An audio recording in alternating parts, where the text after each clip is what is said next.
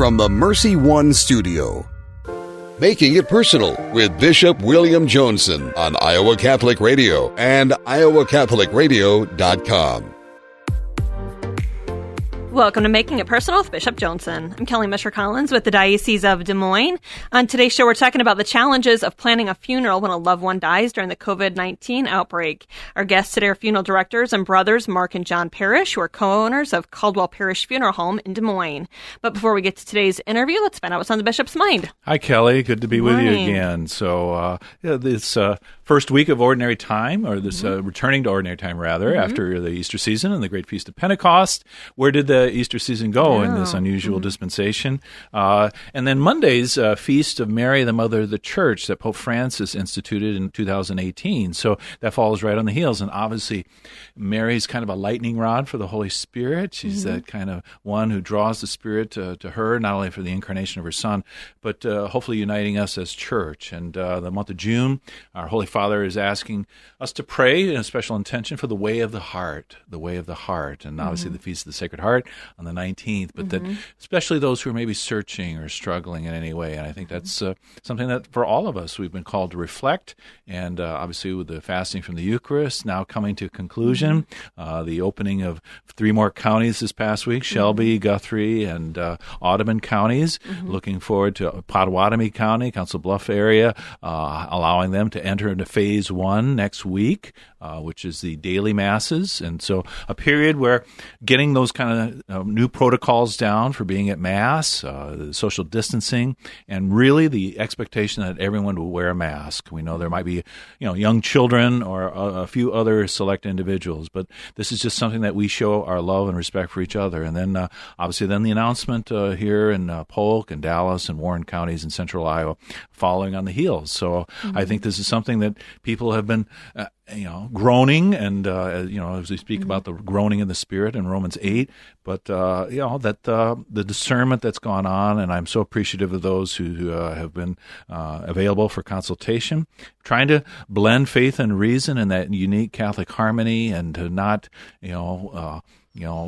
give excessive accent to one or the other, that we are, God enlists us, our reason and all that's there. I'm thinking kind of, where sometimes maybe the extreme on that end, and I think that was depicted very well in the late director, Polish director Krzysztof Kieślowski, and his 10-part series for Polish TV, The Decalogue. And so each one of those segments looks at one of those. And the very first one, where they look at the first commandment, I'm the Lord your God, you shall have no other gods before me, or make any false image of false gods. And so the professor, Krzysztof, and his 12-year-old son, Pavel, and spoiler alert here coming, for those who don't want to, you may want to step away or turn down your volume. But he's a physicist, and his son becomes interested in the whole world of science. He's very adept at this. But, the death of a dog also kind of leads him to think about ultimate questions. And so it's in the early ages of home computers and things. It was filmed in the 80s. And so Pavel is, not only plugging into a school and a science project, but trying to ask different things. And so he asks his dad about death, and his dad just kind of describes death as the end of all bodily functions. It doesn't really give him anything more than that. And Pavel's not satisfied by that. And so his aunt, who's a great woman of faith. And so the computer kicks on by itself mysteriously. Pavel's able to not only calculate the time zone where his mom lives remotely, but the kind of temperature gradient for freezing. And so anticipated Christmas present of ice skates to go out on the local pond and go skating. The science tells him it's okay. It's safe to go. And tragedy ensues. So it's that we can't place excessive confidence in reason, but our physical, our spiritual health. And so that discernment in the process of going from Phase 1 to Phase 2, I think the Des Moines Diocese has adopted a very prudent and judicious, always with the horizon of faith, people that are there. And we've tried to be very transparent all along in our messages on the website and YouTube and other things, and the letters to the faithful electronically and other things. And so hopefully a month from now, all of that will be behind us in terms of the anguish over the lack of gathering for Eucharist, but the challenges obviously will remain as we continue to live in a society where our lives are not just going to go back to what they were before. And so faith and reason together in that beautiful Catholic combination, fed by the Eucharist, which is that saving mystery of Jesus. All right, we're going to take a quick break. You're listening to Making It Personal with Bishop Johnson.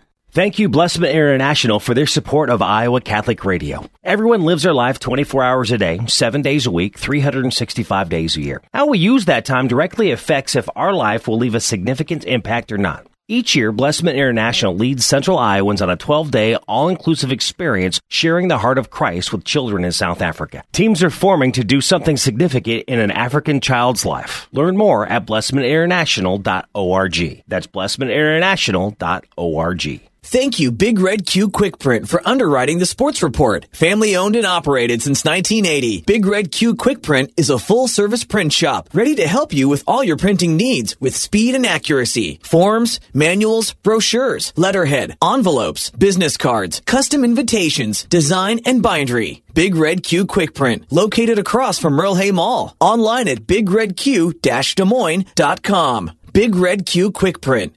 We make printing easy.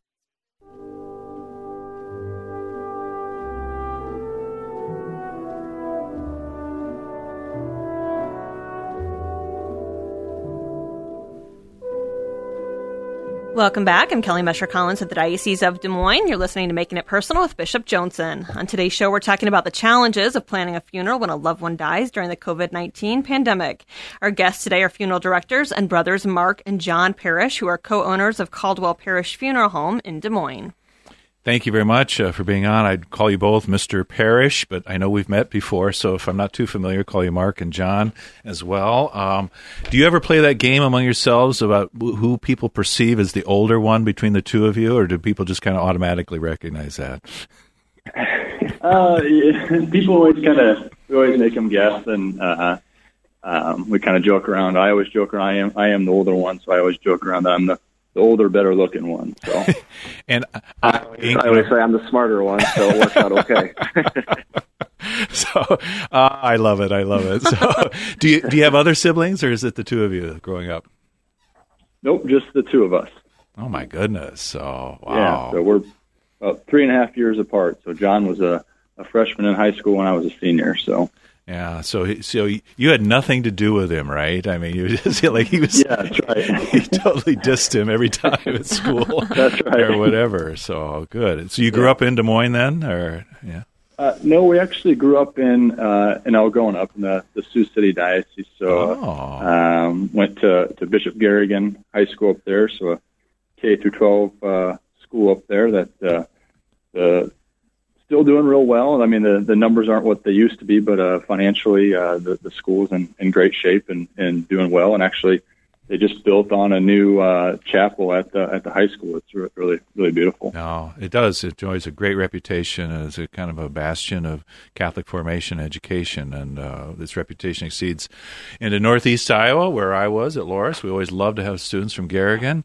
But I must confess that my most traumatic experience as a high school basketball official when I was a student at Iowa State up at Garrigan, as they played Esterville in a heated match between ranked teams, and the Garrigan coach, who lost a narrow game and, yes, got teed up at the end of it, kind of went ballistic. And so he preceded me into the officials' dressing room and got up on a desk and threw his coat down. It left a searing memory with me. So, but it's a fine school, I'm sure. So, yeah. So even in high school, were you thinking about, I mean, mortuary science isn't necessarily at the top of the list for everybody, but kind of how did this evolve for you? And do you kind of see this as a vocational calling?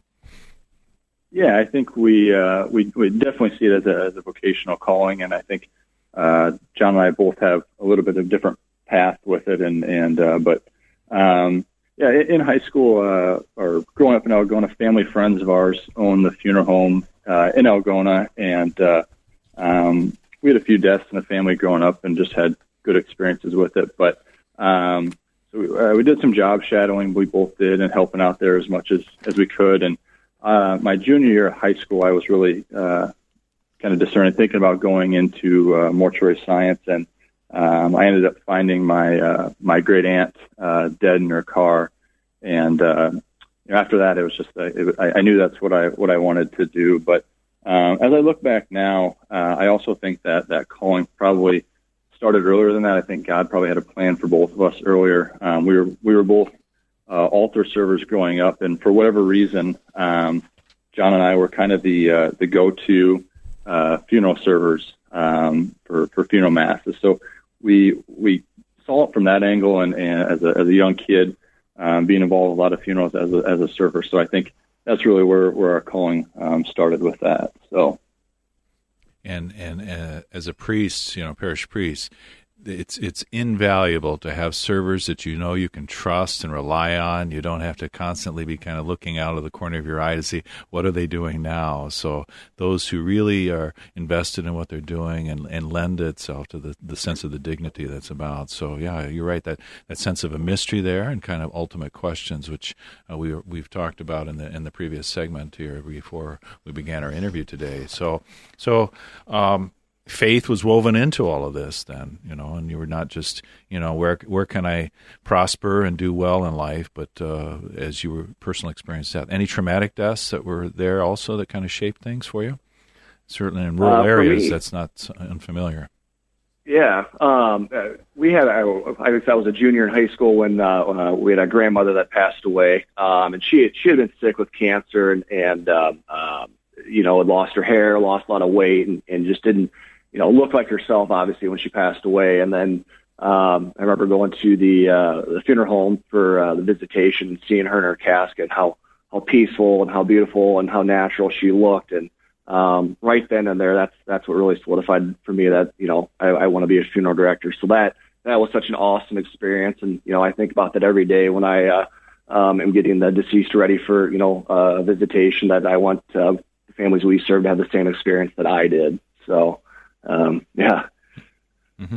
The great, the Catholic sensibility of great reverence for the body, the temple of the Holy Spirit, and even if one's soul has departed, that it's still a kind of sacramental, if you will, the body. And so not everybody, not all religious traditions are as comfortable kind of beholding the body or displaying the body in that way, but we think about the kind of Irish Catholic wakes, and the author Thomas Lynch, who has a funeral as a director up in Milford, Michigan, who's kind of reflected on this, but that kind of Catholic sensibility there too. So was there ever an ick factor for you in terms of dealing with deceased people, or in that way? No, not really. Just never bothered us. Never had any issues with it, and so no, not at all. Okay. So very comfortable with death, without being, yeah.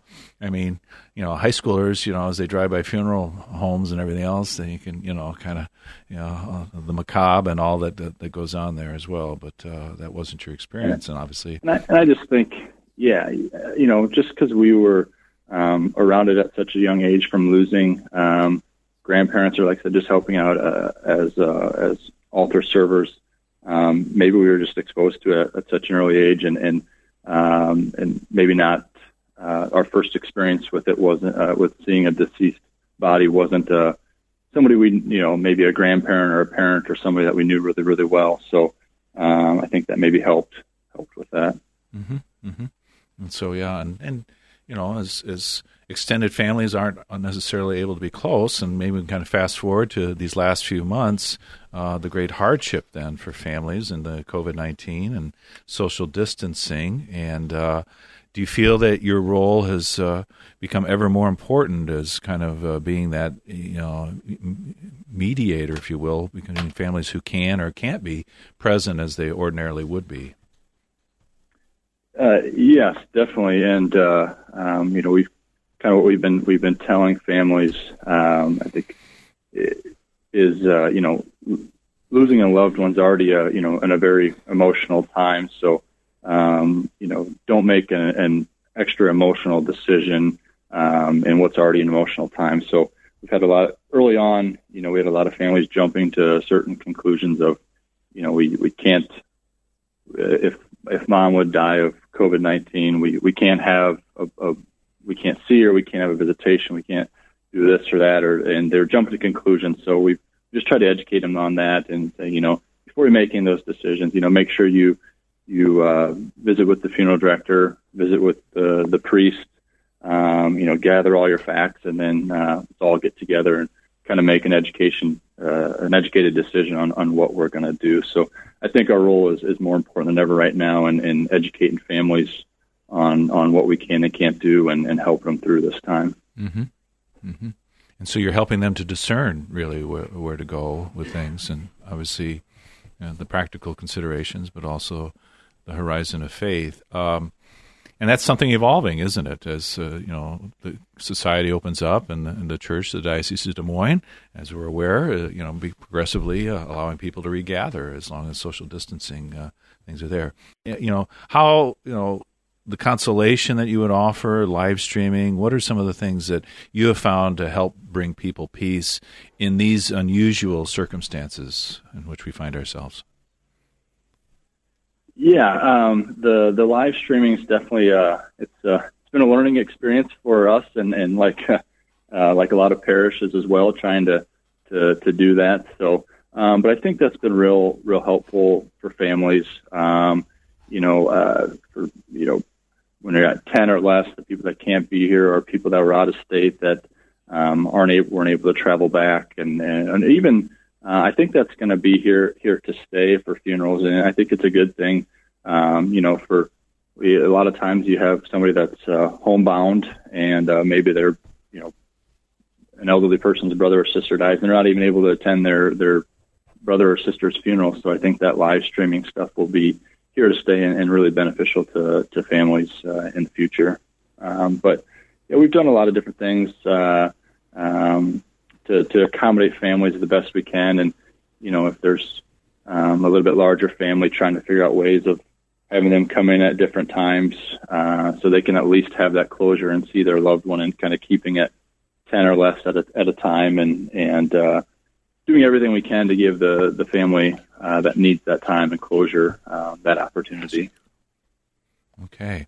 And I'm here with my host, Kelly Mescher-Collins, who lost her father, Paul, a couple weeks ago. Kelly, anything on your side that you observed that the funeral directors did to help you or help your family, or moments of tension, and how was that worked through? I thought the funeral director was really good about explaining the situation we were in with the state and the rules and regulations. We actually had at the funeral, we had the viewing with just our family, which is quite big. There's 9 kids. All of them are married, and then grandkids. So we all had the viewing there, and their space was limited to 50 people. So with social distancing, we had the funeral actually at the funeral home, just not a mass. My cousin, who's a priest, did it. Mm-hmm. But yeah, he was very good about answering questions, very kind, and yeah, I thought they did a great job, given the circumstances. Mark and John, do you ever find that, given the grief and trauma and the emotions bouncing all over with people, that you kind of become the objects of people's emotions, that they kind of unload on you at times in this, as they experience limitations or frustrations or unresolved things? Yeah, definitely. Everybody grieves a little bit differently, and you just have to learn to, not take it personally. Sometimes, people might be just upset with the situation and take it out on you. But, for the most part, I feel like most of the families we've been serving during this time have understood, the reason behind obviously all the restrictions, and knowing that's not us making the rules, but most families have been pretty understanding throughout the whole pandemic. Mm-hmm. Are many of them also planning, if they're commending their loved one to be buried and things, are many of them planning other services, or do you find that some are just holding off entirely? And you have limits on that respect, right, in terms of capacity to hold off and to protect and store their loved one's body. Yeah, that was one big thing we talked about right away is, what we're going to do. And we decided from the beginning, we just feel that it's so important, and there's so much value in seeing their loved one and having that time for closure and their grief or their healing process. So we've offered every family, if you do a private family service now, and want to do a public, memorial mass at a later date, we'll come back and do that at no additional charge. We just, feel that's important. As Catholics, we're called to go to funerals of those people we know or those members of our church that we don't even know, and part of the core works of mercy. So we find that important. So we want to make that available to any family that needs that down the road, and just that support of their friends and family gathering together, I think is important. So we're having some families that are taking advantage of that. Some that we'll live stream the funeral for and have the immediate family there, and they get done, and then they say, I think that was just really nice. And we had a lot of people that were able to live stream, and we're good with that. So we've got kind of people on choosing both ways. Mm-hmm. Mm-hmm. Obviously, as a member of the clergy, and funerals are one of those times where you feel like you're most realizing your vocation as a priest in ministering God's mercy and compassion and the hope in the resurrection and the Eucharist and other ways. But also, there's some laughter too. Catholics can kind of have a little gallows humor once in a while. Louis Haggerty in Waterloo, he would always, when you shook his hand there at Oppold Haggerty, he'd always check your pulse, as he was shaking your hand. So you kind of see that there. So you guys probably spend more time in church than even some priests, I think, in terms there. Do you feel like you could deliver a funeral homily almost, spontaneously if you had to? I think so. Yeah, we've that's been a great thing. Is we've heard some really great funeral homilies. And some of these priests here in the Des Moines diocese, when we've buried some of their family members. I think of a couple. 10 seconds in left here. Yeah, okay. Particular. And just some great funeral homilies. But yeah, I think so. If we had to throw something together, we probably could. Well, hopefully I won't have to call upon you. But thank you for giving us your time, Mark and John, and bless your ministry in these crucial times. So God bless you. Thank you. Did you know you have a choice in your child's education? Smaller class sizes, dedicated teachers, a sense of community, and a caring learning environment. Whether it's in the classroom or at home, Diocese of Des Moines Catholic Schools deliver the best value in education, and we offer tuition assistance to help you afford it. Learn more about how the Catholic schools in the Des Moines Diocese might be the right choice for your child. Visit dmdiocese.org/schools. Is it time for a new roof? Then it could be time for you to get to know Bell Construction. Bell Construction is a roofing company entering its 30th year of business. They specialize in residential re-roofs, light commercial jobs, and have the experience to meet all of your roofing needs with personal service. With Bell Construction, the owner will come to your home or place of business in person to inspect and ensure the quality of work that you deserve. They pride themselves in working with you on a personal basis and making sure you are satisfied. Bell Construction, 515-963-4494. If you believe in forever, then life is just a one-night stand. If there's a rock and roll heaven, well, you know they got... Welcome back. I'm Kelly Mesher Collins with the Diocese of Des Moines. Great interview.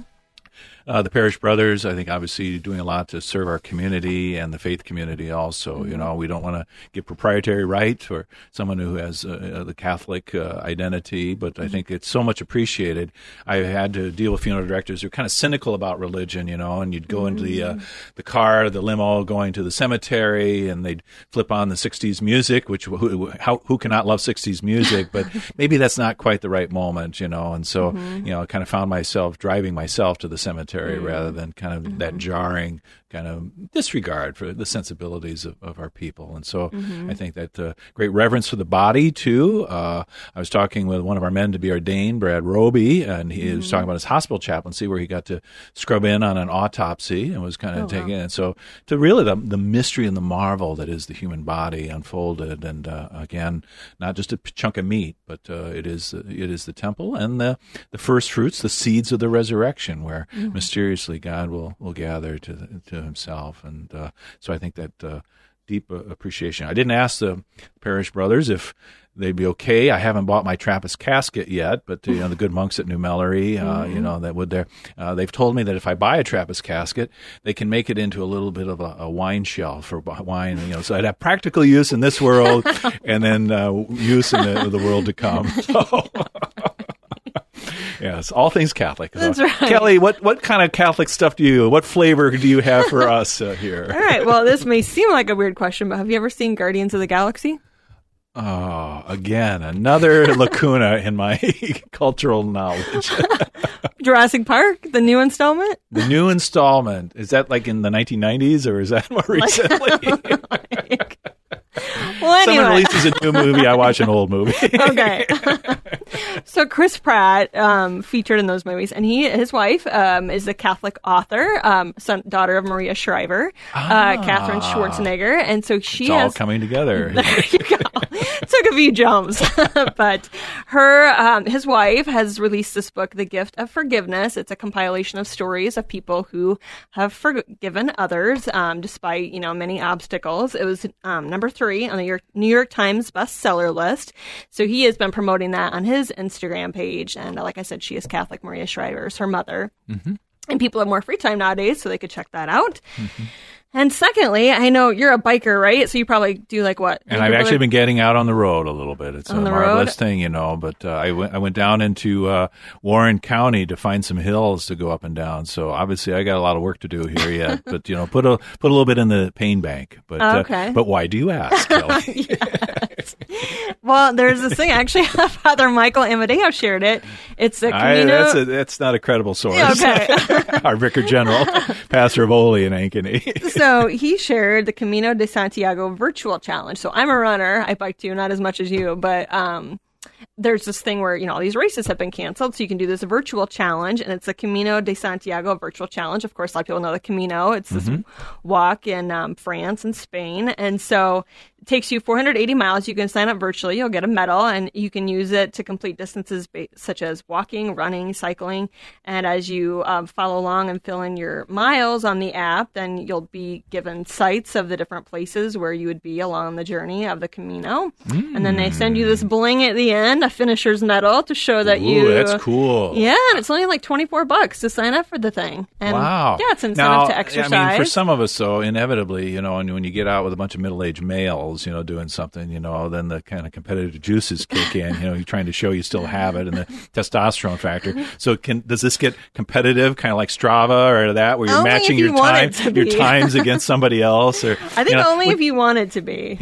Which probably, spiritually undermines the purpose of doing this, as one's ego and pride get in the way. I think, however way you want to look at it, but it's called the Conquer.events is where you would find it. It's Thank you. Camino de Santiago virtual Thank you. challenge. Since I'll have all this time where I'm not doing watching the Tour de France there in you July. go. All right, Kelly. Thank you. All right. This has been another edition of Making It Personal with Bishop Johnson. Thank you to our guests and all of our listeners in Iowa, Nebraska, and Wisconsin.